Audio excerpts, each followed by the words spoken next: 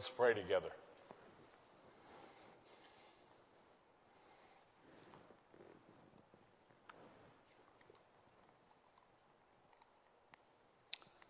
Father, we live in a world that makes so much noise all of the time that oftentimes we don't take time to think or to appreciate what's going on in our life.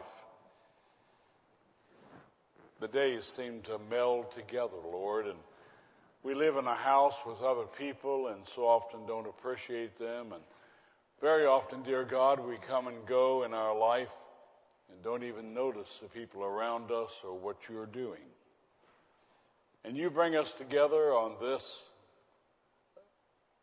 a Sunday, to worship before we recognize the birth of Jesus. What a wonderful time for us to stop and reflect back. For, dear God, you have been at work in our lives all year long as you are every year. You're a God who loves us and a God who cares for us.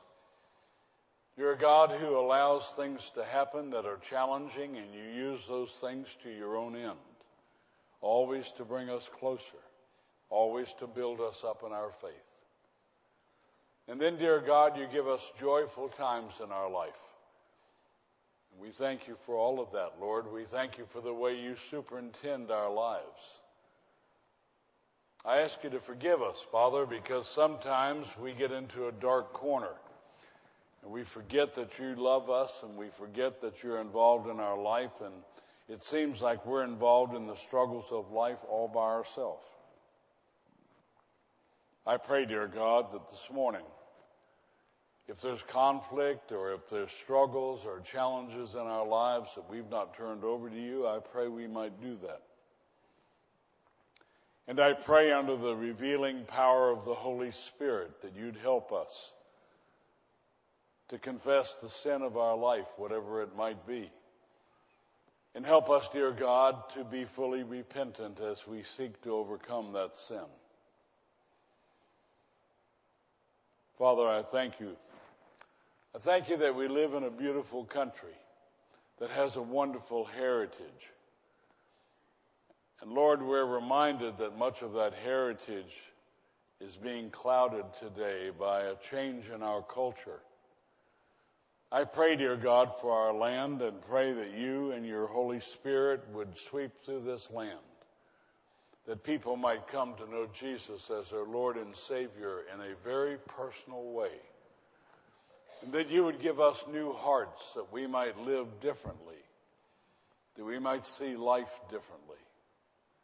And I pray, dear God, your presence with those who are in leadership positions, and those who are in the military, and those who serve in the police, and those, dear God, who are involved in all of the other helping services. And I pray, Lord, that you would draw them closer to you.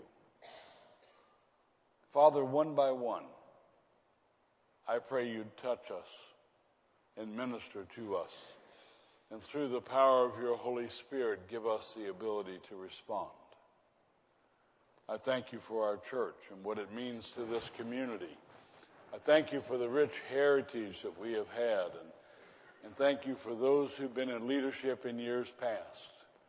And I pray, dear God, for our church today and tomorrow and for the years to come, that we might be faithful to you, that we might be known as a loving and prayerful church that focuses on your word. And I pray, dear God, that you would use us to touch other people with the good news of Jesus Christ. Father, thank you again for allowing us to be together. Please bless us now, for we ask it in Christ's name. Amen. Our passage this morning comes from the Gospel of Luke, the first chapter, and we're going to begin with the 39th verse. The Gospel of Luke, the first chapter, and we're going to begin with the 39th verse and study through the 45th. I encourage you to take your pew Bible or your Bible that you brought with you and open it up to the Gospel of Luke, the first chapter. Put your finger on that 35th or 39th verse and then look up so I'll know you're ready to move on. Please keep your Bibles open in your lap as we study together so you'll see why I say what I say.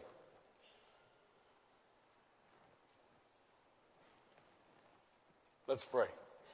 Father, as we open your word, we ask for the blessing of your Holy Spirit.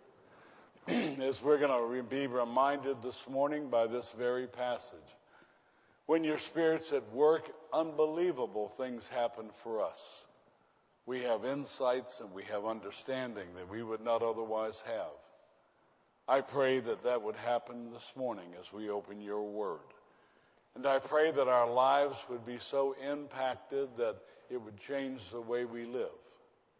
So bless us now, Father, for I ask it in Christ's name. Amen. I think it probably has been hard for anyone to live in our country over the last week and not heard about Phil Robertson, 67-year-old patriarch of Ducks Dynasty. Reportedly the most watched cable TV program in our country. And if you followed that at all, you know that in an interview he quoted 1 Corinthians, the 6th chapter, where God says that God allows no unrighteous people into his presence. That's not a new story. The Bible teaches that from Genesis all the way through to the Revelation. It also lists in that passage some, but not all of the sins that people get involved in. One of those sins it lists is homosexuality.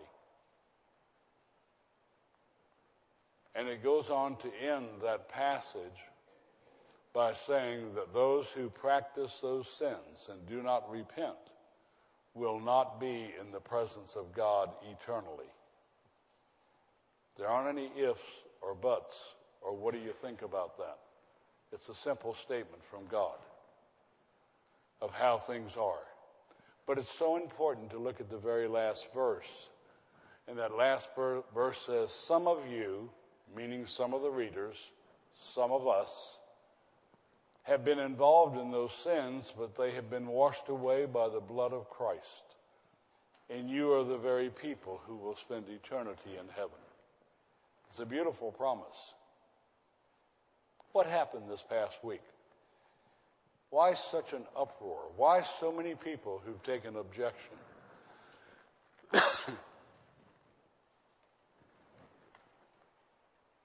Anytime you start to talk about Jesus, anytime you start to talk about the Scriptures, there are those who do not want to hear that. I wonder why we haven't heard from the drunkards, which are listed. Wonder why we haven't heard from the adulterers that are listed. We've only heard from one group. Surely those other groups have representatives in our culture. It's an interesting fact. People who do not want to hear what God has to say don't attack God. They attack the messenger.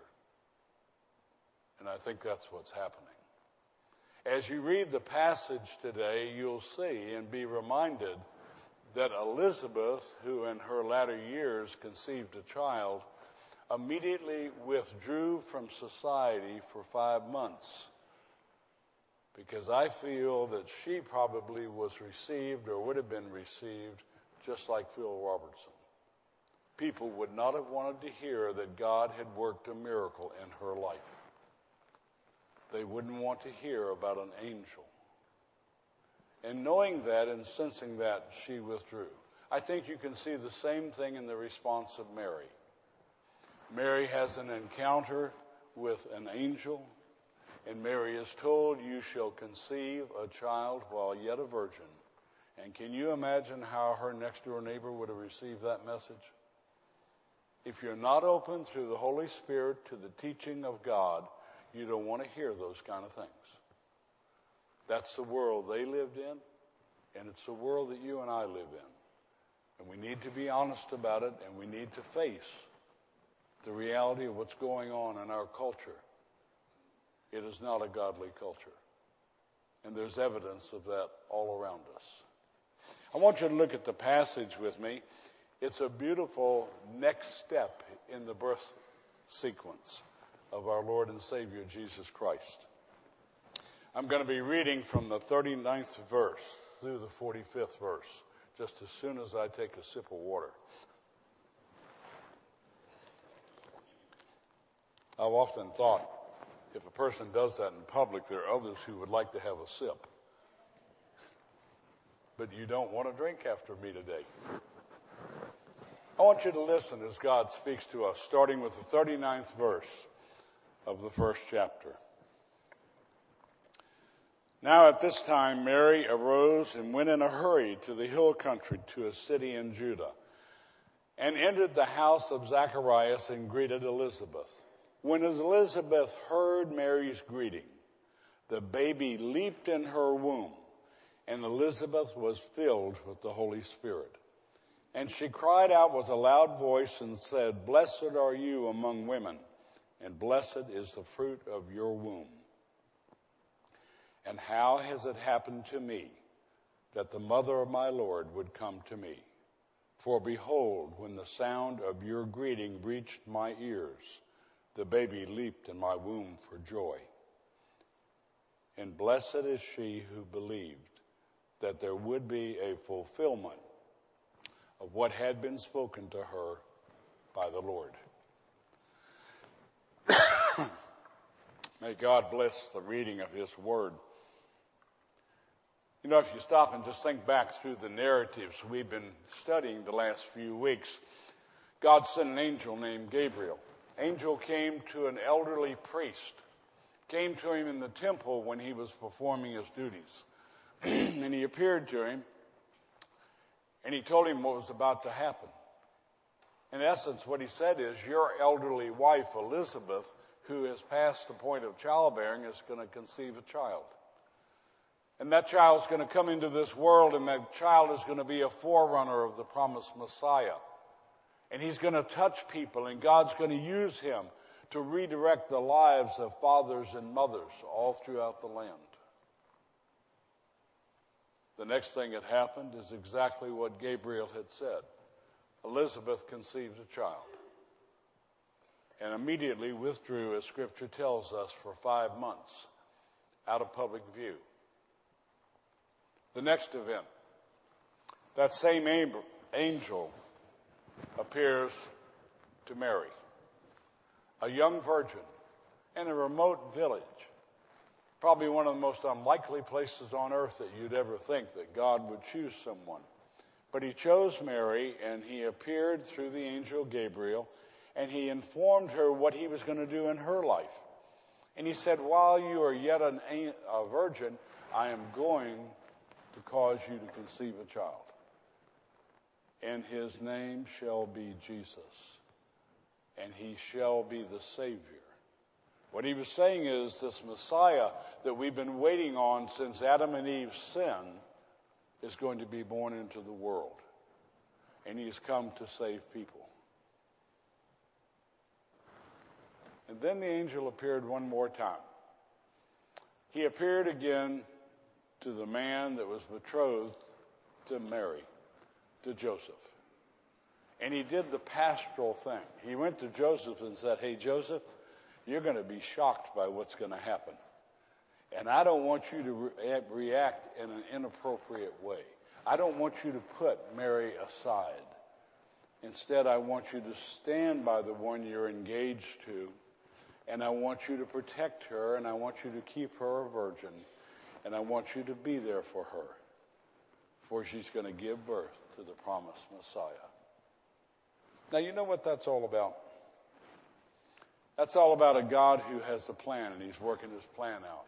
And He visited particular people who didn't even live in the same region with each other, and He's starting to pull that whole plan together.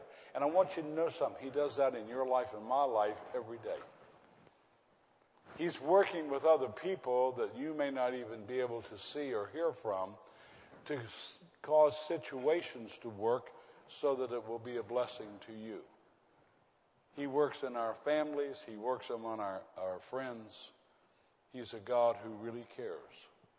and a God who's orchestrating his plan in your life and my life. And folks, we need to be sensitive to that outworking of his plan.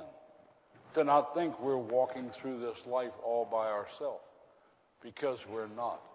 And if we get all the way to the day that we're before Jesus and we enter into heaven and we have not had an appreciation of how he's worked in our life all the days of our life, we will have missed the beauty of life. For you belong and I belong through Jesus Christ to God. We are his children, and he is a loving Father who takes care of us. If you look on down in the 39th through 40th verses, you see about a narrative about the visit of Mary. And it simply says, now at that time, meaning she has just conceived in her womb a child. She's just heard about Elizabeth, and she immediately sets out on what was at least a 3-day journey, which was forever in those days, to make that trek down to the hill country in the south of Judea. It's interesting, it doesn't tell us the name of the village, because that's not important. It doesn't tell us some of those specific facts. It stays very focused on the theme. And the theme is that she is going to a relative's home. We don't know who the relatives, what that relationship was, but she's going to Elizabeth's home. And when she walks into Elizabeth's home, a confirmation takes place. You see, Elizabeth is now 6 months pregnant. And if my memory serves me right, at 6 months, you can tell a baby is being carried by a mama. And don't you imagine when Mary stepped through that threshold and she looked at Elizabeth, she said, there's the confirmation that all that I have been told is really going to happen. Don't you like that kind of concreteness in your life? Well, the Lord took her to Elizabeth to give her that concreteness. And you know the other thing he did? He took her to Elizabeth because they had had similar experiences spiritually. And they could talk to each other and comfort each other and encourage each other.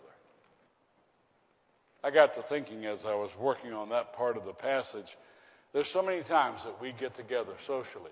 We get together to eat, we get together for sporting events, we get together to go shopping, we get together for all kinds of things.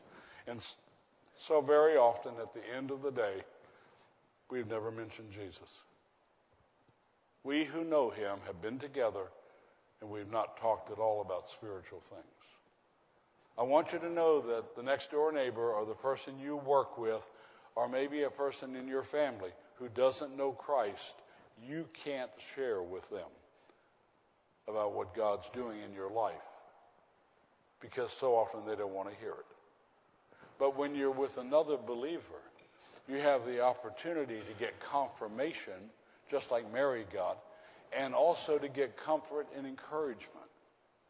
So what I do is I encourage you. Look at your Christian friends and know that while we're to be a witness in a world that does not know the Lord, and we're not to withdraw from that, but at the same time we're being a witness, you need a support group of people who know Jesus and who can talk with you and you can talk with them. That happens in our small group ministry. That happens in part in our Sunday school ministry. That happens when 2 or more of you get together and the Lord fills the empty seat. And you have the opportunity to encourage each other. If you're not doing that, I encourage you to do it. If you look on down at the 41st through 44th verses, you see the pronouncement. Mary walks into the room and Elizabeth says, wow, guess what just happened? Now, I remember the first time in our first pregnancy when my wife said to me, put your hand here, you can feel the baby move. Some of you remember that? That's an amazing thing, particularly in the age in which I grew up. I didn't know anything about any of that. And to know that there was a human being inside who was maturing and growing because of God. That's an amazing thing.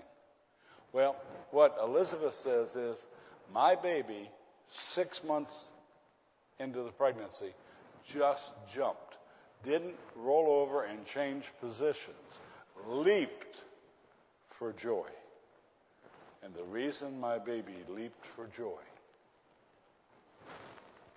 is the mother of the Messiah just walked in the door. Isn't that amazing? If you look on in those same verses, you'll see the thing that made all this possible.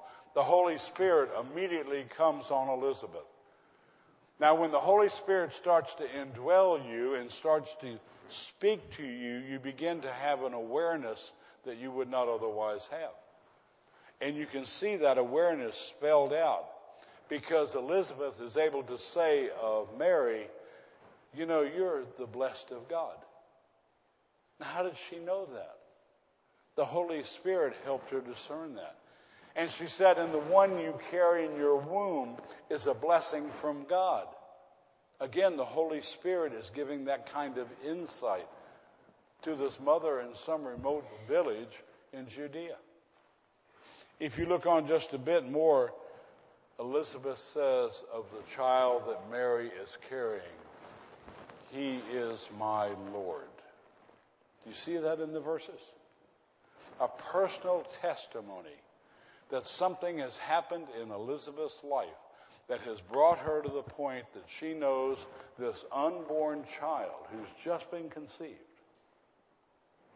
is going to be the promised Messiah, and she accepts him as her Lord. You know what the point of all that is? God has given his Holy Spirit to us. And somehow we have, in many cases, taken the whole doctrine of the Holy Spirit and put it in a box, and we've sealed the box and we've written on it, Holy Spirit, and we get on with our life. I remember back in the 1960s and particularly in the 70s and 80s, there was a lot of talk in our country about the Holy Spirit. The Pentecostal churches were growing. All sorts of things were happening in our country. You know something else that was going on? Christianity was in real jeopardy with the sexual revolution that was taking place at the same time. You know which of those two you see prevalent today? You don't hear much about the Holy Spirit today. You see all kind of evidence today of the sexual revolution and the results of that revolution. I yearn for the Holy Spirit to become obvious in our churches and in our society, and for us not to be fearful of him moving in us, because as he moves in us, he gives us discernment and insight, and he draws us closer to God. We need to give the Holy Spirit freedom and not quench him and not resist him, as Paul warns us not to do. And when we allow him the freedom to work as he wants to work, we'll have the same kind of insights, and we'll have that same intimacy that Elizabeth was starting to experience. If you look on down, I want to stop a minute. As I worked on this passage, I thought, how ironic.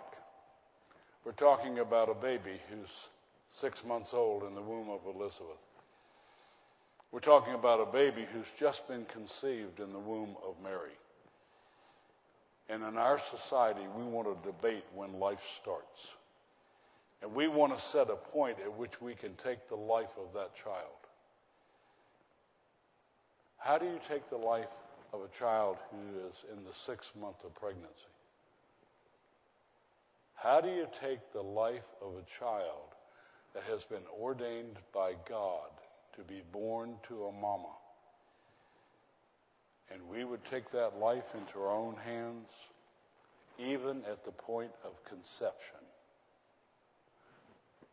I don't understand how we do that.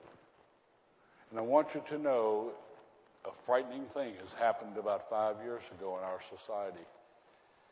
2 doctors in Australia wrote in the medical journal that they are advocates of 4th trimester abortion. Do you know what that means? I get my baby is born, I get to watch my baby for 3 months, and if I'm not happy, I can do away with my child. Where will all this take us? We have no right to tamper with God's creation. He did not give us that authority to be sovereign over the life of a child. And to think that anyone would take the life of John the Baptist or of Jesus before they were born is unthinkable. Think on that when you get home today. And when you have an opportunity to speak out in a graceful but direct way, don't be ashamed. Speak out. We need to make a change in our society. If you look at the 45th verse, you see the announcement. And the announcement is a very simple announcement. It goes like this. You're blessed when you believe the things that you're being told. You're happy, which is a synonym for being blessed. You're a happy person when you have faith and you really believe. And folks, if you believe, and if I believe, that God gave a gift to us, His Son, Jesus the Christ, the promised Messiah. And if you and I believe He lived on this earth, He ministered on this earth, He started a movement that we now know as the Christian church, that He went to a cross and died for us for your sins, the ones you deal with on a daily basis. And He died for us to atone that we might in fact go to heaven. And that He rose again from this earth into heaven only to promise that He's coming back. Do you believe all that? If you believe those things, they become a reality. And when they become a reality for you, you're a happy person. Because you've got a peace in here that you can't get anyplace else, through anybody else, or through any other experience on earth. It is a divine peace that He gives to us. I told somebody, you know what I'd like to do when I make this statement this morning? I'd like to back up and I'd like to turn my side to you and do a complete flip in the air and land right over there. But they put mic stands there, so I'm not going to do it. That's what a leap of joy is. It's when you get outside yourself a little bit and you say, I really believe this. Because God, through the power of His Holy Spirit, has made it possible for me to believe. Do you believe? Do you? Amen. Let's pray.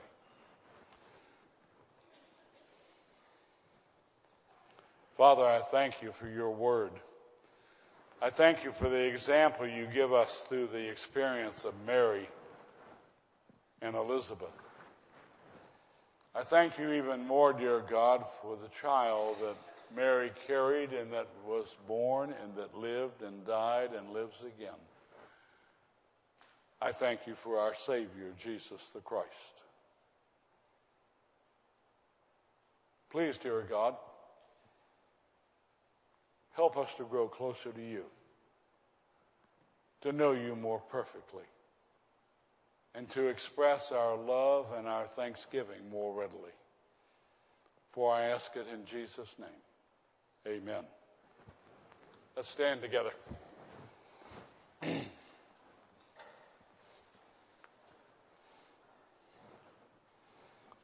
Got your shopping finished? I told a couple of folks in our church, I went on my annual shopping spree this week. Monday evening, Linda and I drove to Athens and I bought one gift. And I was just exhausted when that was over. But I got Linda's gift, and that's the important thing. And she's taking care of all those other children and grandchildren, little tasks. You want a refreshment? Come Christmas Eve. A promised time of intimacy with the Lord. God bless you and God keep you. May you smile at the world that you live in. with a confidence not in yourself, but in the one who loves you. God be with you in the name of the Father and the Son and the Holy Spirit.